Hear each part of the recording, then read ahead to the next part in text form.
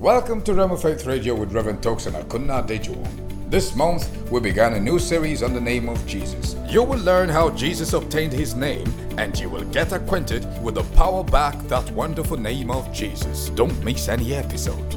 The Bible tells us to pray in the name of Jesus.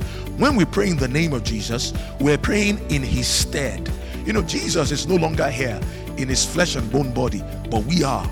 So we're here as his representatives. And when we pray in his name, it's just as though Jesus were the one doing the praying. Welcome to Realm of Faith Radio with Reverend Tosin Akunna Adejuwon. Right now, here is Reverend Tokes with today's message. Why study about the name of Jesus? Part 1, Episode 1. There are two books I'll recommend that we study as we take this series, and those books will bless us. One is the book, The Name of Jesus by Kenneth E. Hagin, the Legacy Edition. And there's another one by E.W. Kenyon, The Wonderful Name of Jesus. The Wonderful Name of Jesus. And Brother Hagin has a CD series on that subject, about 4 in that series. Excellent. It's a classic. So I'll encourage us to study along that line. And Brother Hagin said something that in February of 1978, Kenneth E. Hagin, a blessed memory, that during the annual prayer seminar in Rema, USA, that while he was on the healing line, he said the Lord spoke to him definitely to teach on the name of Jesus. So he had that teaching in April of 1978, actually started April 23, Sunday evening. How do I know it was April 23? Because in the tape series, he said, in the CDs, he said, yesterday was my spiritual birthday. So, and he was born again April 22nd.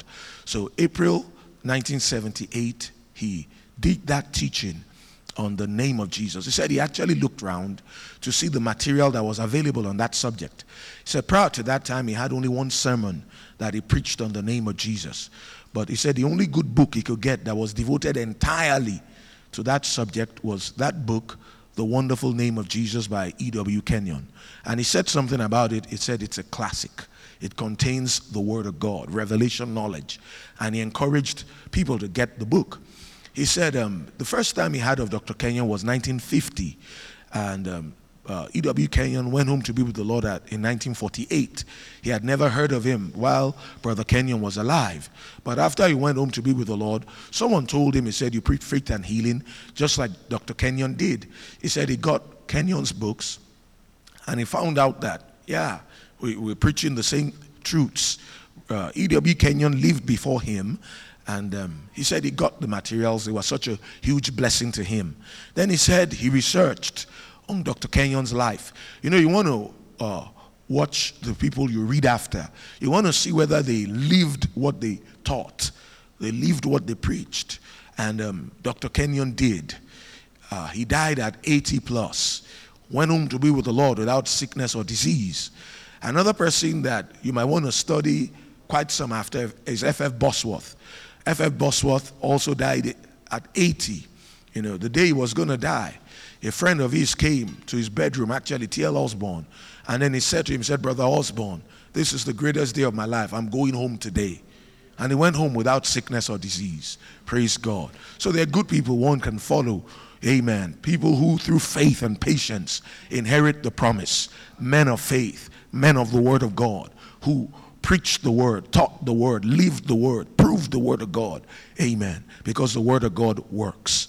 And so we'll start off today, and we're going to take our time. We're not going to rush it. We're just going to talk about the name of Jesus. Now, in the first chapter of his book, Dr. Kenyon, he said something. He said, what led him to study about the name of Jesus was that one time, while he was in Tennessee, he was giving an address. And while he was teaching, he said somebody stood up and asked him, he said, Dr. Kenyon, are you saying that we have the power of attorney to use the name of Jesus? Then he responded to the person and said, well, I'm a layman. You're the lawyer. Tell me, do we have the power of attorney to use the name of Jesus? So then the lawyer told him that if language means anything, then we do. Then he asked him, he said, what's the value of this power of attorney, this legal right that we have to the name of Jesus. So then that lawyer told him that it depends on what is back of that name. It depends on the power that's in that name, the authority that's in that name. So he said he set out to do a study about Jesus, to find out what are the resources of Jesus. What's the power that he has? What's the authority that he has? Praise God. Listen up.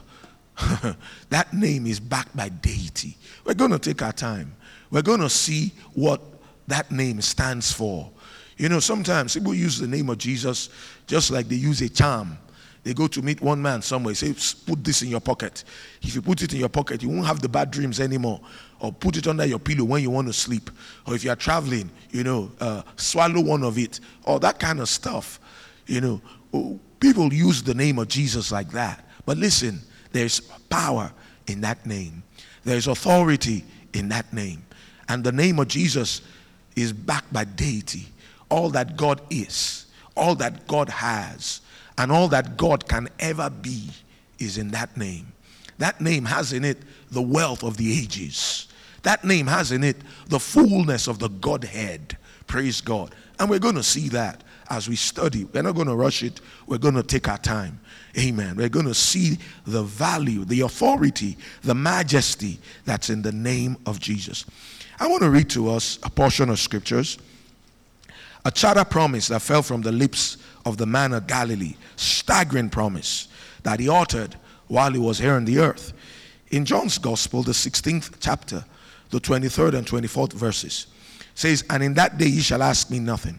Verily, verily, I say unto you, whatsoever ye shall ask the Father in my name, he will give it you. 24 says, hitherto, up till now, have ye asked nothing in my name. Ask, and ye shall receive, that your joy may be full. Now, you see, this puts prayer on a legal basis. It's telling us that Jesus said, guys, go ahead and ask. I will endorse it, and the Father will give it to you.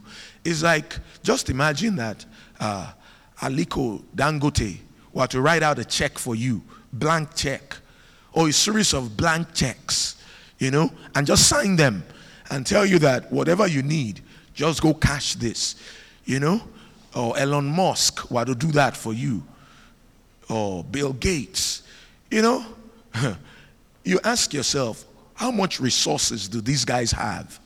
If they put a blank check and they've told me to fill it up for my every need, my God, that's worth quite a bunch. That's worth quite a lot. But you see, this wasn't Dangote.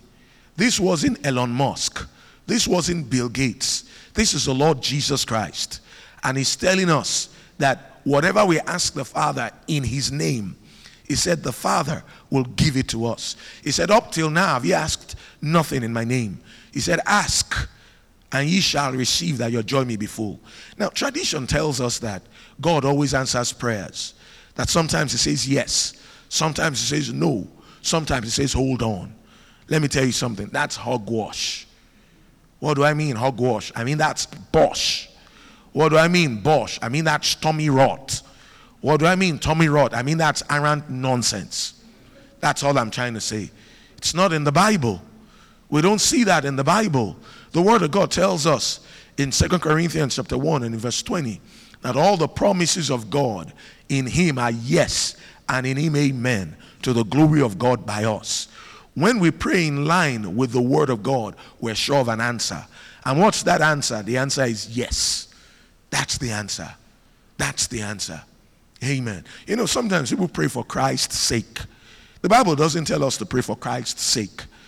We prayed like that and it hasn't worked. It hasn't worked and it won't. Because it's not for Christ's sake that you're praying. You're praying for your own sake or for the sake of a loved one. Amen. The Bible tells us to pray in the name of Jesus. When we pray in the name of Jesus, we're praying in his stead. Jesus is no longer here in his flesh and bone body, but we are. So we're here as his representatives. And when we pray in his name, it's just as though Jesus were the one doing the praying.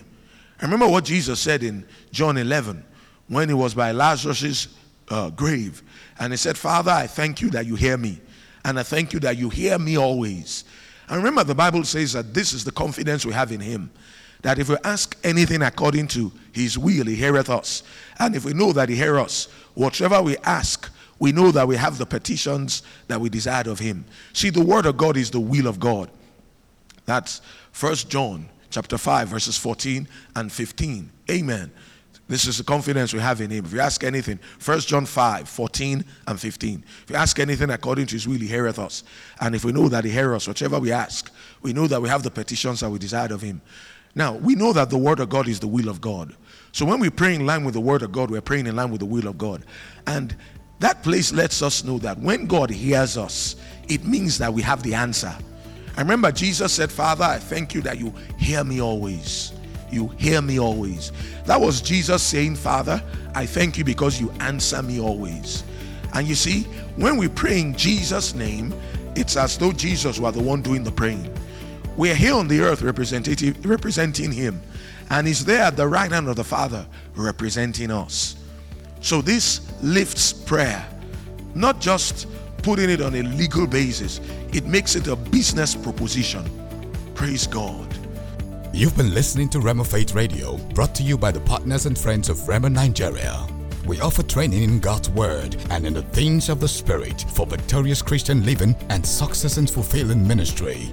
Go to RhemaNigeria.com to find out more on how to become a student or partner of Rhema Bible Training Center Nigeria. Please call 081-01-166836. The number again, 081-01-166836. Kenneth Hagin's Rhema Bible Training Center Nigeria is here just for you.